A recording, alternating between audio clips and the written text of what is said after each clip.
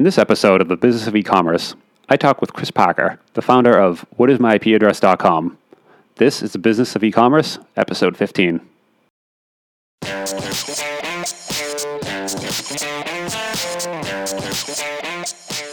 Welcome to The Business of E-Commerce, the podcast that helps e-commerce retailers start, launch, and grow their e-commerce business. I'm your host, Charles Pileski. I'm here today with Chris Parker, the founder of whatismyipaddress.com. Chris is the founder of What's My IP Address, one of the top 3,000 websites in the U.S. What is My IP Address gets about 6 million visitors per month, which Chris has used to make a full-time income using affiliate sales. So I wanted to bring Chris on the podcast today to talk a bit more about this. Hey, Chris, how you doing? Hey, Charles, doing great. Thank you. Yeah, great to have you on.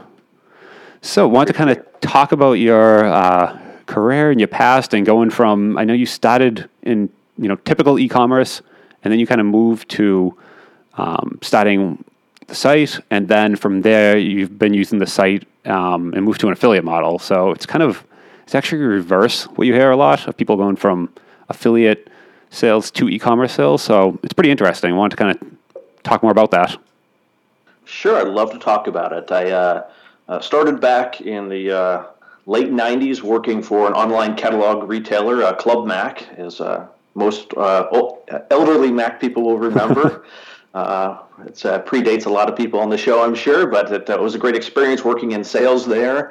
And with the advent of the internet, we put together an online store, and I got to be able to help with that both on the web development side as well as on the affiliate management side, so being on the flip side, but being able to monitor those online orders, watch out for fraud, making sure everything was shipping, and dealing with a lot of customer service questions. So you were the one then on that side receiving the orders from the different retailers?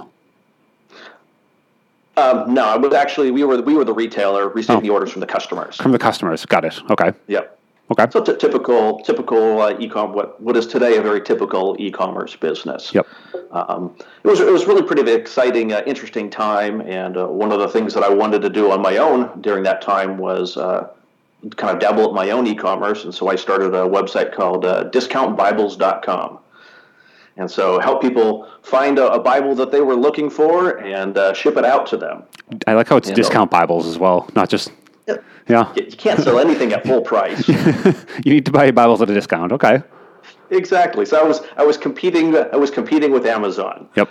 At the early days. One of the interesting things about that was I was trying to do this while working a full-time job.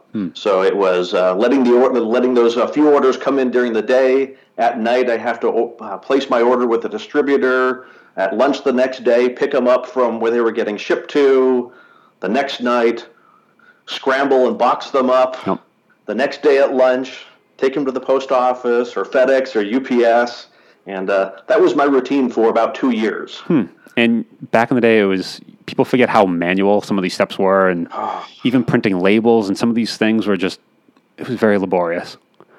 Every credit card had to be, there was almost no automation. Every credit card had to be manually typed in, manually run through the credit card processing software. Every Bible had to be individually boxed and sealed by me in my living room. Wow. And how many, as far as volume of orders, do you have any memory of what you were getting? At the peak, the last year that I ran it, I think it was about 200 orders the last month. Yep. So it was about 10 orders a day, 10 to 15 orders a day. So it was not just a 5 minutes here, a 5 minutes there. It was a couple hours boxing stuff up, a couple hours putting stuff together. It became a second full-time occupation, and unfortunately, the order sizes were $5, $10, and $20. You typically don't, buy 5 Bibles at once, but definitely not. Most people did. Hopefully not. Many people were returning them. So at least on that side. There unfortunately were returns. That's hard to say.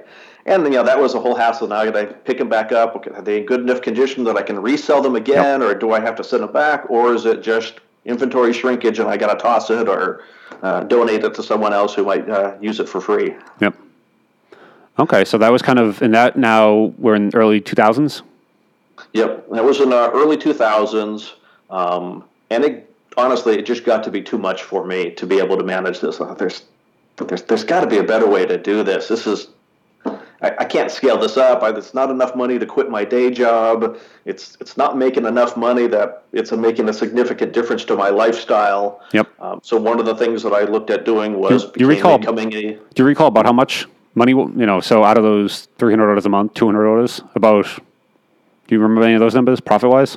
I remember the top month was about $12,000 in revenue. Okay. And back in the day,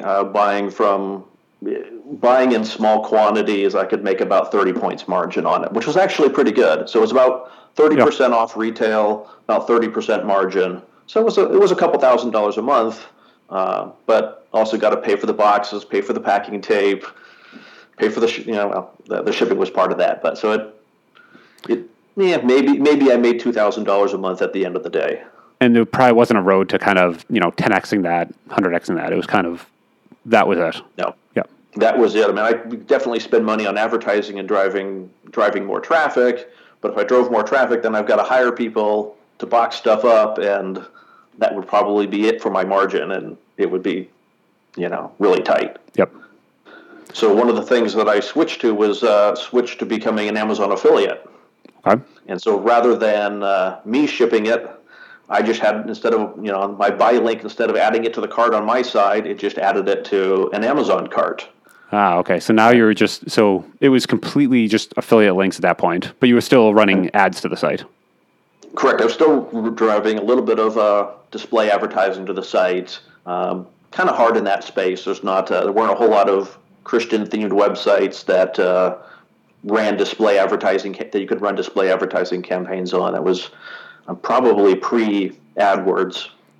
Yeah, so I think it was still before they bought AdWords. The name is eluding me right now, but before Google bought them, and then before that, you need to even go to the individual sites and strike up a deal with each site, and that alone was work. Yep. So.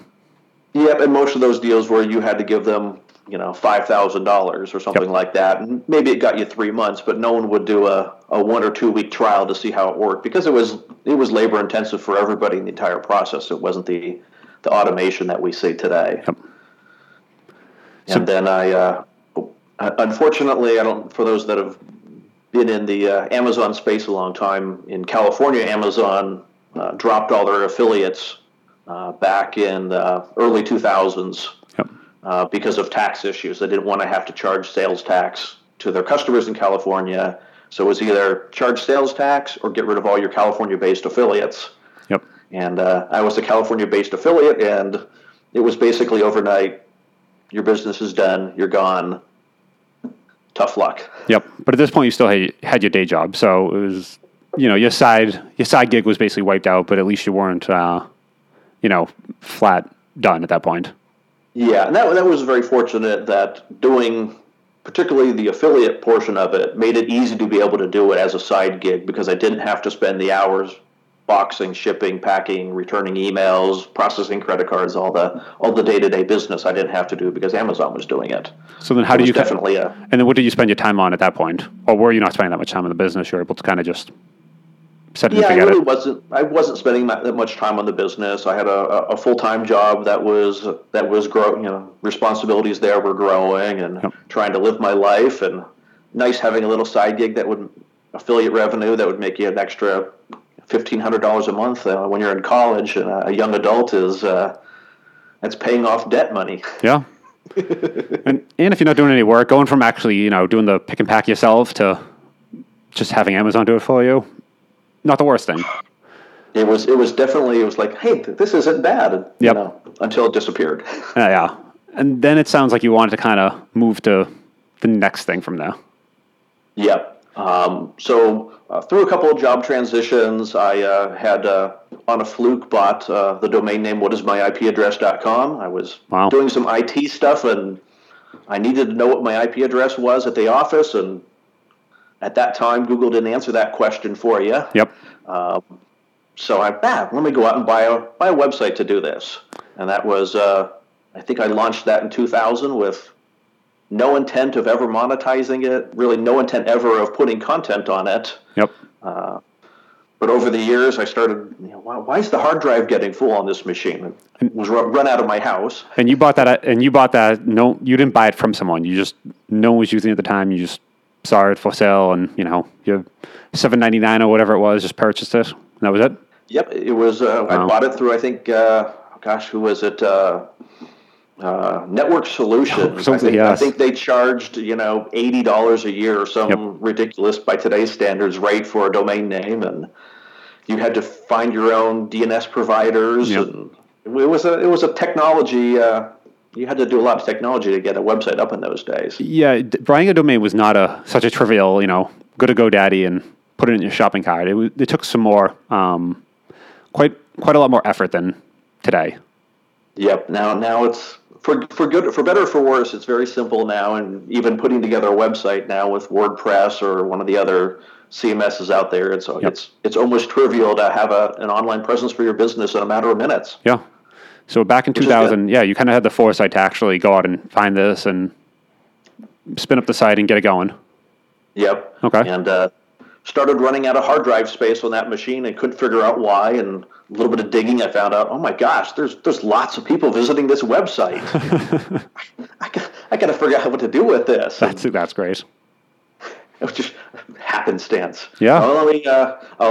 Started researching to display ads and at that point, was the website doing anything at that point? Was it actually providing their IP address? All it did was show the IP address. That's it. Okay. That's it. There was no information. There was no what is an IP address. There was no learning, no education. Yep. Just the number showed up on the screen. Yeah, the internet in the early days, the bar was very low for what a website did. What is my IP address? Just gave you your IP address. And the people that were coming to it were probably very happy with it. It was doing exactly what they expected it to do. Yep. It went there and it gave them exactly what they were looking for. Yep. So you started to actually so then you started to look at, did you have any idea what kind of volume you were getting back in the early days? What kind of traffic?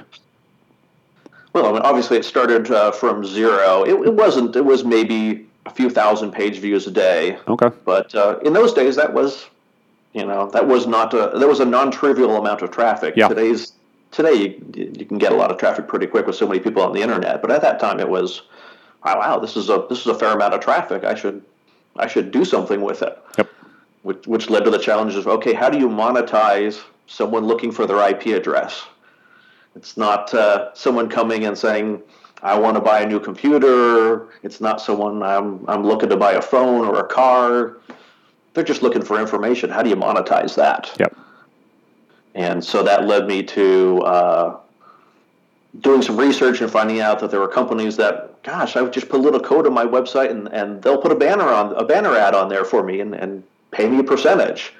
I don't have to find people to advertise on the site, and this is easy peasy. Yeah, and offload all the ad sales, and that was early 2000s when this banner ads got their start. That's when they became, the thing.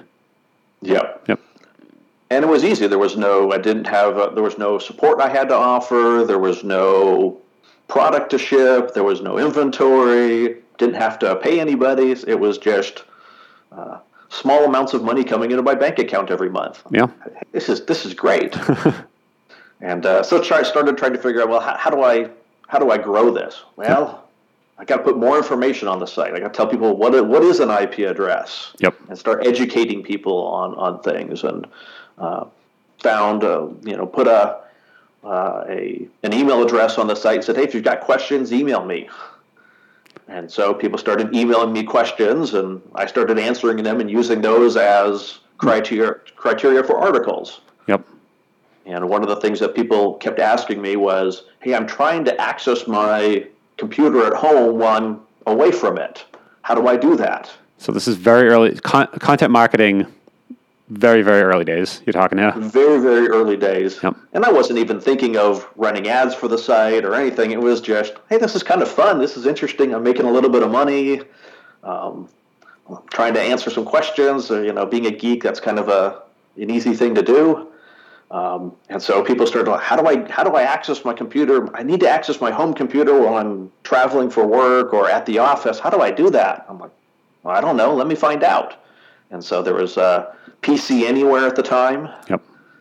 And so I started to find out that PC Anywhere had an affiliate program that I could put a little link to my site, link to their site on my site. Hey, if you're trying to figure out how to access your machine, you can buy this software. And I make a couple bucks. I'm like, hey, this is great. No inventory, no credit cards to process, no returns to process.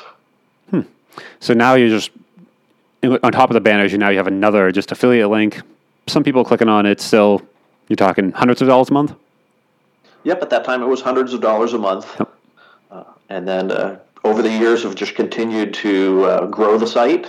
Go to My PC became very popular, and that was a great affiliate program. I was probably getting a number of sales a day at $10 commission per sale. Yep. And that was kind of wow, you can really make some money doing affiliate sales. Okay, how do I continue to grow this? And over the years, built out quite a bit of tools on the site. The traffic's gone up to about, I think as of last month, about 6 million people a month coming to the site from all over the world. Wow. Which has its own challenges. It's easy to monetize U.S. traffic. International traffic becomes a little more difficult to monetize. Yeah, it's less targeted, so you're not just, the U.S. advertisers might not even work in some of those different geographies. So, yeah, you need to almost find people per country, and there's a whole host of issues there when you start moving outside. Yep, it became U.S. traffic was easy. There's plenty of companies that you work with in the U.S. to monetize traffic, yep. Or monetize display. Google AdSense, with its advent in I think 2003, 2005, something like that. I think I joined in 2006. Yep. That became again another one of those easy ways of, okay, set it, forget it. I don't have to have a sales team trying to sell ad space on my site. I don't have to. It's just all automated, which makes it as an easy occupation when it's running in the background and it doesn't require your day-to-day attention. But how far into this, where were you at when you decided, okay, this is starting to become my day job, and this is going to be my thing? What year were you at then? At the point where it was probably about 7 years ago, where I was making as much money on my side gig from whatismyipaddress.com as I was making from my day job. Yep. And so it was like, okay, I could still kind of do both. And I wasn't sure that by quitting my day job, I'd actually be able to make that much more from What Is My IP Address. It was like, well, I'm sure some attention will make a little bit more money, but I don't know that quitting my job I'll be able to double my revenue on the website by quitting my job. And this is 2010, 2011? This is probably around 2012 or so, 2010, 2012. Unfortunately, at that time, unfortunately for them, my daytime job, they started struggling with the financial crisis, and they couldn't afford to keep me on full time. But they still wanted to keep running. They still wanted to keep their business afloat and continue running. So they say, hey, can you contract with us for 20 hours a week? And to me, that just happened to be like, hey, yeah, I can do that. Yep, it's almost the perfect setup, right? With it. Now you can put a toe in the pool, but not jump all the way in head first and try it and just see how it fails. Yep. Exactly. So what might have at the moment seemed like, oh my gosh, how am I going to pay my bills? That's the knee-jerk reaction, was that of like, oh, I need to get no, I can't do that. I need to get a full-time job. And my wife and I talked about it. I thought, well, I'm making some money. I'm making decent money on the side business. And yeah, we're taking a pay cut because I'm not going to be working full-time for them anymore. But, if I put 20 hours a week in on this, an additional 20 hours a week on this, I might be able to grow this. Yep. And so I did that with them off and on for a couple of years. Economy went up, economy went down. So the hours with them, at one point went back up to 40 hours a week. But in 2014, they were like, we can't keep the doors open. And so at that point, it was like, I'm going to jump in full time. And it became my full-time gig in 2014. Yeah, you hear that a lot where you have something else going on, and then you're not ready yet, but there's that catalyst, and that's that little push you need to say, okay, it's either now or it could be 5 years from now, but like this is a moment. Let's just try it. And worst case, you're in IT, you're in California, you could probably get another job. So it wasn't, it wasn't going to be if this doesn't work and you do this for 6 months and realize like, okay, this just isn't what I want to do. You're done. You can just get another job. Yeah. And that was what my wife and I talked about. We said, well, let's try it for a year and see how it goes. I hadn't worked from home before. I didn't know what it'd be like to sit in the house and hang out with the dog all day. It might get a little stir crazy, or, putting 40 hours in on the week on the website might not generate more revenue. If it only makes 5% more at 40 hours a week, it's probably not worth it. It's better to go get a day job. Yep. But like you said, if the company I was working for hadn't struggled, I probably wouldn't have made the leap myself. Yeah. You hear that all the time, that exact setup. So it was that push that I needed, like, okay, I'm ready to do this. I'm going to try it. And it's been a blast ever since. And having that extra time, that 40 plus hours a week to work on, has allowed me to really build much better relationships with my vendors, because I'm available to talk to them. I can, interact with them on a regular basis, as opposed to, I've got 15 minutes on my lunch break where we can talk for a little bit, or, hammer out a few emails. Where you're in the stairwell and, you're trying to take the call. Yeah. I had a few days like that where it's like, well, I got a 15-minute break. Let me run outside, I got to get back. Yeah, you're trying to make this professional call from the the car and out in and someone's next to you beeping, and you. Exactly, it's hard to be professional in those types of situations. So it's been a blast. So making that transition. And that was what year? That was 2014. Okay, so 2014. That was the year that full-time work was done, and this is what you're doing now. Yep, and so it's been 4 years. Wow, it's already been 4 years. I know. When you say it out, this full time. Yep. When you say it out loud, it sounds different. Yep. It's always amazing when you, at the beginning, when you say 4 years from now, it sounds so far away. But when you actually start doing it and you look back 4 years, you say, "Wow, this has already been 4 years. That's amazing." It's different in reverse. Yep. Yep. So now, when you say you're talking with your vendors on a daily basis, and that's helping sales and affiliate income, who are you talking to, and what's your day look like? So when it comes to my affiliate relationships, they're mostly companies that are offering VPN services. So if you're, particularly in this day and age with net neutrality kind of going away and people being paranoid, not so much in the U.S., but in a lot of countries, people are really concerned about what their government is doing. Their internet is censored. They can't, they can't get on YouTube. They can't get on Facebook. Yep. And people want to have that kind of safety of knowing, okay, I want to be able to access the content that I want to be able to access, but I don't want to go to jail. Yep. Or business travelers, they're traveling abroad, and it's like, well, I don't want some sketchy hotel seeing what websites I'm going to, or some compromised network somewhere, maybe getting my bank account accessed. And you're on the hotel Wi-Fi. Even in U.S. hotels, it's not now you're exposing yourself in a large hotel to everyone else at that hotel, and even just pulling like you said, email or anything like that, connecting back to the office. A lot of people even here you're on VPNs, and it helps to protect yourself when you're traveling.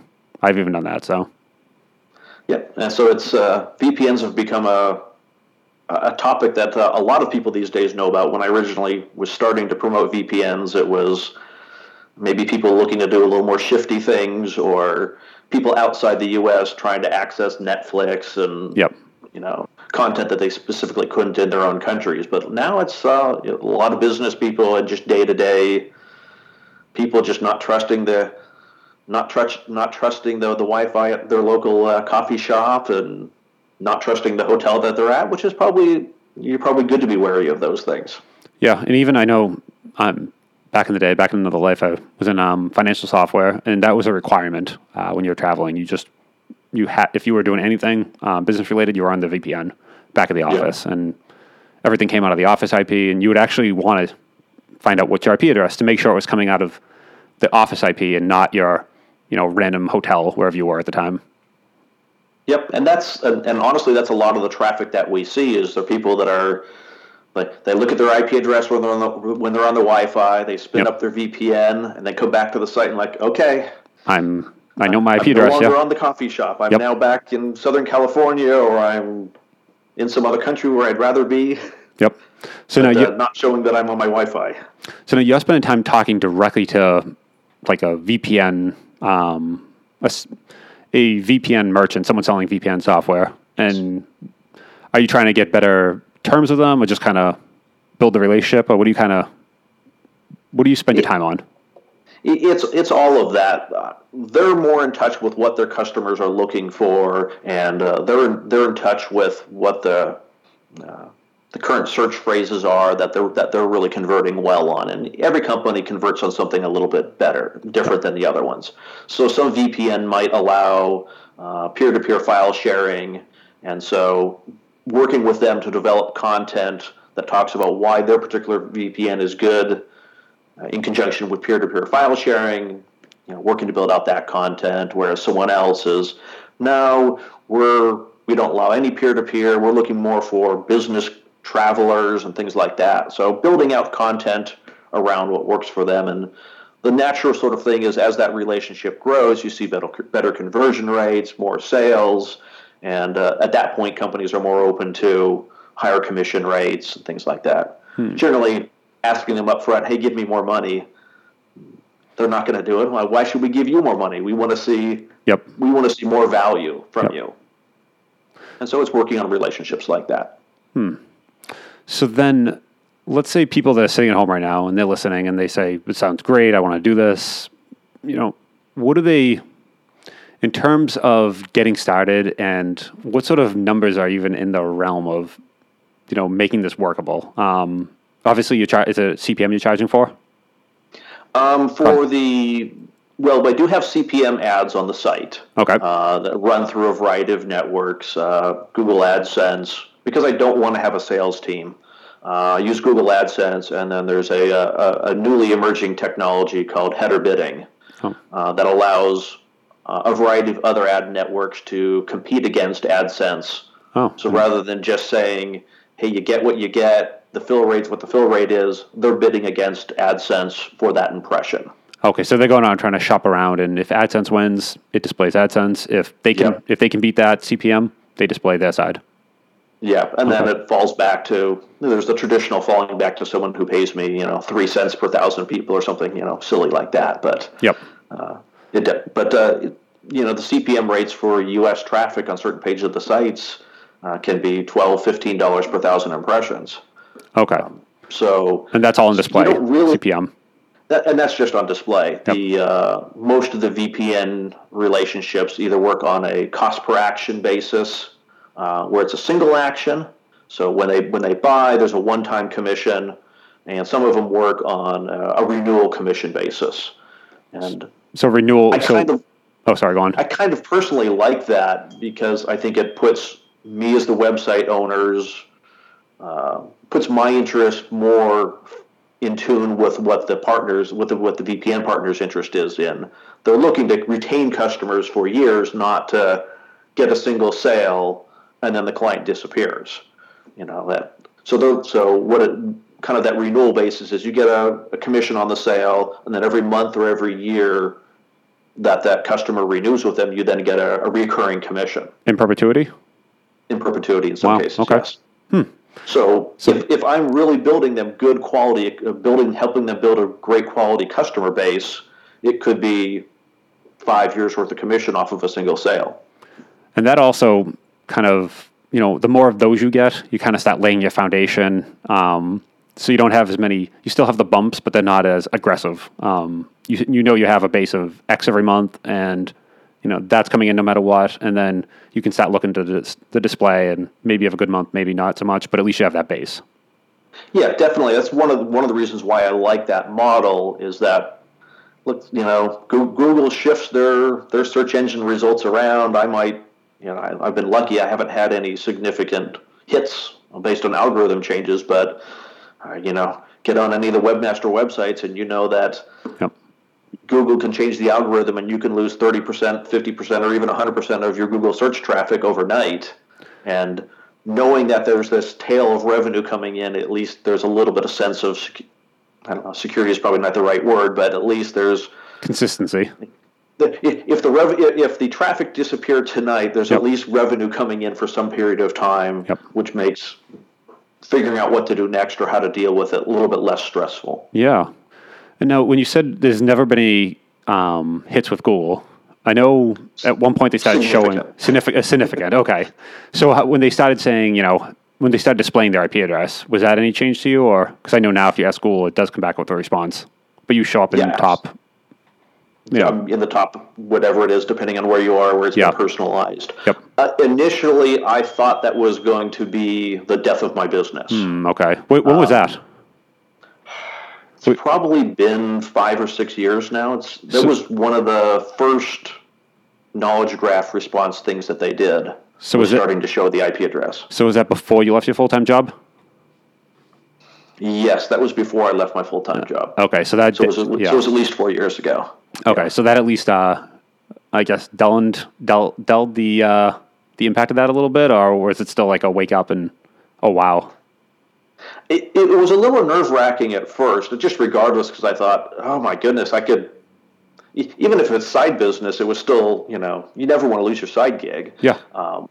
And so I thought it was actually going to be a pretty horrific thing, but it really probably only hit traffic maybe 5 or 10%. Wow. Okay. Maybe 15%. And there's a couple of reasons for that. I think some people were they didn't know what their IP address was, and they were looking more for the geographic feedback of the map that we have on the site. Yep. And Google doesn't tell you where they think that IP address is. Here's a number, and you're like, well, is that one mine or is that someone else's? I don't know. Yep. And then for the people that really were just looking for the number, those were the people that would hit my site and leave without ever clicking on an ad anyway. Okay, so it might have lowered the actual page view slightly, but not the revenue that went with it. So the profitable customers still came. They hung around the site. They wanted to dig a little deeper. But the people that were just bouncing, it might have actually helped you a little bit there. Yeah, it definitely helped. If I look back at my analytics for the time, definitely the page views per visit increased because of that. Yep. So the people that would have, just hit and gone, they're gone, yet the people that are still remaining are the ones that are engaging with the site. So I think ultimately, again, one of those things that at the time it looks like it's going to be, this is going to be bad. It turned out to actually be a beneficial thing. Yeah, and I can imagine, and I'm just guessing here, but the affiliate probably makes up a much larger chunk of the monthly revenue than the display. So the display It's actually the other way around. Oh, really? Unfortunately, display is the larger portion of the revenue. Oh. And it's a little bit different if you were to compare my site to, let's say, one of the VPN shopping sites out there. Okay. They're probably going to have they're not running display on their websites, but their conversion rates are going to be significantly higher because someone's a different place in the shopping cycle. Yep. If you're going to a VPN comparison site, you've already made the decision, I'm going to buy a VPN. I just need to make my decision as to which. Got it. The people that are coming to my site are probably, a lot of them aren't even aware that VPNs exist. And so there's a bigger education cycle that has to happen. Okay. So I'm catching people significantly earlier in the shopping phase of, oh, a VPN? What's that? Oh, That's kind of interesting. As opposed to, I'm ready to buy, I'm just looking for a coupon code. Okay. Interesting. I did not see that coming. So now, in general terms, CPMs, just so people can kind of, and I ask because people are probably sitting there thinking like, how many pages would I need to be able to make a go of this? And everyone's, 6 million, obviously that's a lot, but like people are trying to figure out, okay, do I need 1,000? Do I need 10,000? Like basically at what point they could get enough page views to replace their income, I guess that's probably the basic question people ask in their head. What kind of average CPM rates, and just kind of so people can start triangulating into what they would need to do? I'll give you the typical webmaster responses. It depends. Yeah. Yes. And while no one wants to hear that, that really is the answer. Yep. What's it depend on? If your website is talking about people that are immediately, you're comparing VPNs as a good example. Yep. Even if you're running display ads, the people seeing those display ads, they're ready to buy. They're at a different point in the shopping cycle. Whereas people looking at an IP address, you're coming to get what is my IP address, they're not looking for anything. And so it's a matter of, can this banner ad catch their attention on something that they might be interested in?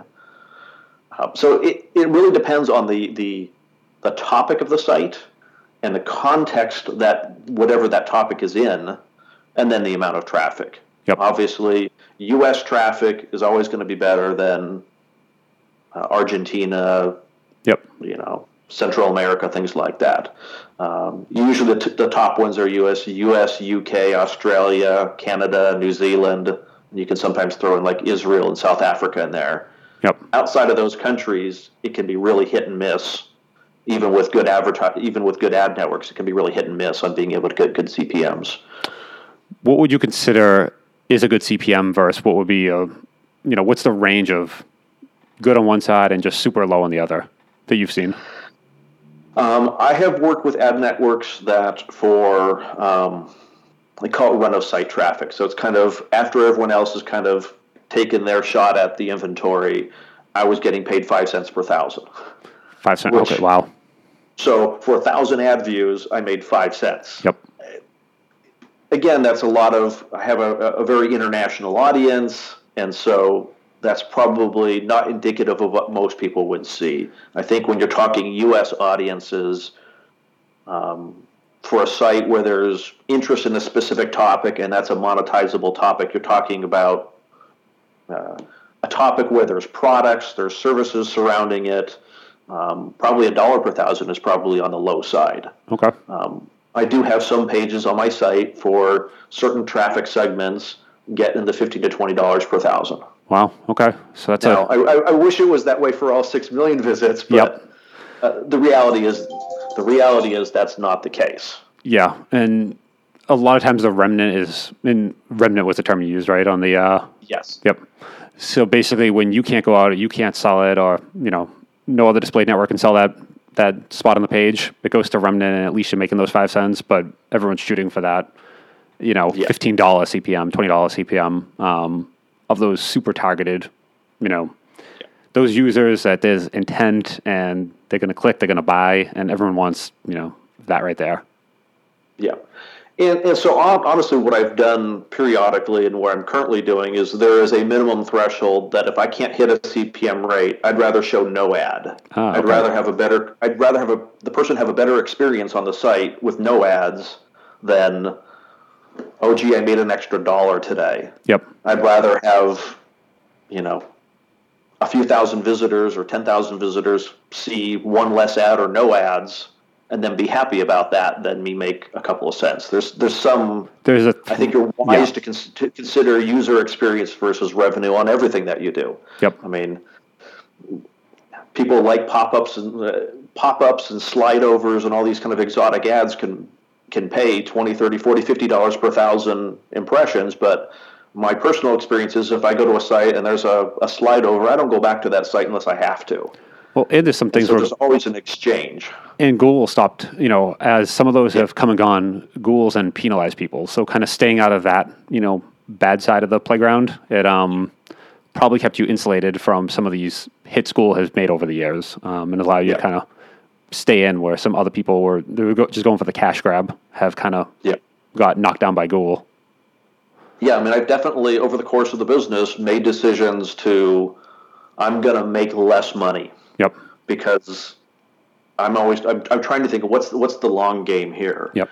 If I want the site to stay popular, I want to stay high in the rankings, I need to provide as good of or better service than my competitors and have a less intrusive ad experience than them. Have you found anything with ad blockers and all that? I know that's a hot topic right now. Everyone's saying it's, killing their ads. And have you found anything where that's affecting you, or do you not track that or not notice? I've run some products that are supposed to be able to kind of track that, because it's kind of hard to track something that doesn't happen consistently and accurately. Yep. At the time that I ran it, I think it was maybe 15 to 20% of the traffic was blocking ads. Oh, wow. I don't necessarily equate that to a 15 or 20% drop in revenue, though. Yes. Because I'm sure that a lot of those people who choose to block ads are people that would never click on the ads to begin with. And that's one thing I've heard, that, the people run, these are the geeks that probably aren't, I might run an ad block every once in a while, but kind of the nerds like myself might not be the ones clicking on some of the ads in the first place anyway. And we might be the ones that come to the site and just bounce, that weren't really helping you in the first place. Yeah. So I'm not convinced that, at least for me, that it is. I mean, I've got a pretty techie audience to begin with. Yep. And because of the international, there's a lot of reasons that the ads actually on my site perform probably considerably worse than most people would experience. A lot of reasons for that. But I agree. I think at least, I don't think ad blockers are as bad of a thing as people are making them out to be. The more intrusive your ads are, the more it's going to impact you. But that's the reason why people are blocking your ads, because they're intrusive. Well, and that's the thing. People have gone to the sites where there's just ads loading, and it literally slows down the page to a point of, it's almost, there was a weather site I remember I'd always visit, and it just made it so it was loading in like 8-9 seconds, the page. And it just got to a point of like, this is just difficult going to the page. So the ad block is for that. It's more just improving your own experience, and not about not seeing the ads. Just you need the page to load, and having some random display network stop the entire rendering. It kills the whole experience. Yeah, and that's where website owners have to make a conscious decision of, am I chasing money, or am I actually trying to provide a service that I'm trying to monetize? Because what I see is, CPM rates on ads in general have been trending down for probably the last 10 years. Yep. At least that's what I see from a lot of people talking about AdSense and some of the larger networks. And so their general solution is, well, let me just add another ad to the page. Yep. Which then drives down the rates even more. Let me add another page, and soon you've got a paragraph of content with 16 ads surrounding it. And how does that benefit anybody? Yep. What was the website where they sold pixels for $1 or something like that? And it literally was just the million pixel website. $1 million homepage. There it was. Yeah, the $1 million homepage. They were paying links. Yes. They were paid links. And it was actually just a web page that all it was is ads. And that was the best example. They just went the other way and said, we'll just make the whole website ads, forget it. And they did well, but yeah, and so it was basically people buying, well, that was probably before the days where buying links was a penalized sort of thing. So they were basically buying links to their sites. Yep. And there was one point I remember they sold $1 million, and he said, I'm done. That's it. And yeah. It's a very interesting model. And if you can get attention to it, you can make $1 million. Yeah. Yes. Quickly, too. He made it, it was in days, but. Wow. Yeah. So, okay, 2018, you've been working on this full-time 4 years. Where do you see things going from here? Where do you see things in the next 4, 5, 10 years from here? Honestly, in the last year or two, things are starting to level off, at least in my business. So I'm looking for ways to branch out into other topics, other websites, other content, which I can monetize through similar means. So that's part of my thought process. Like, okay, here's a topic I'm interested in, or I know people that are interested in, we can provide valuable content.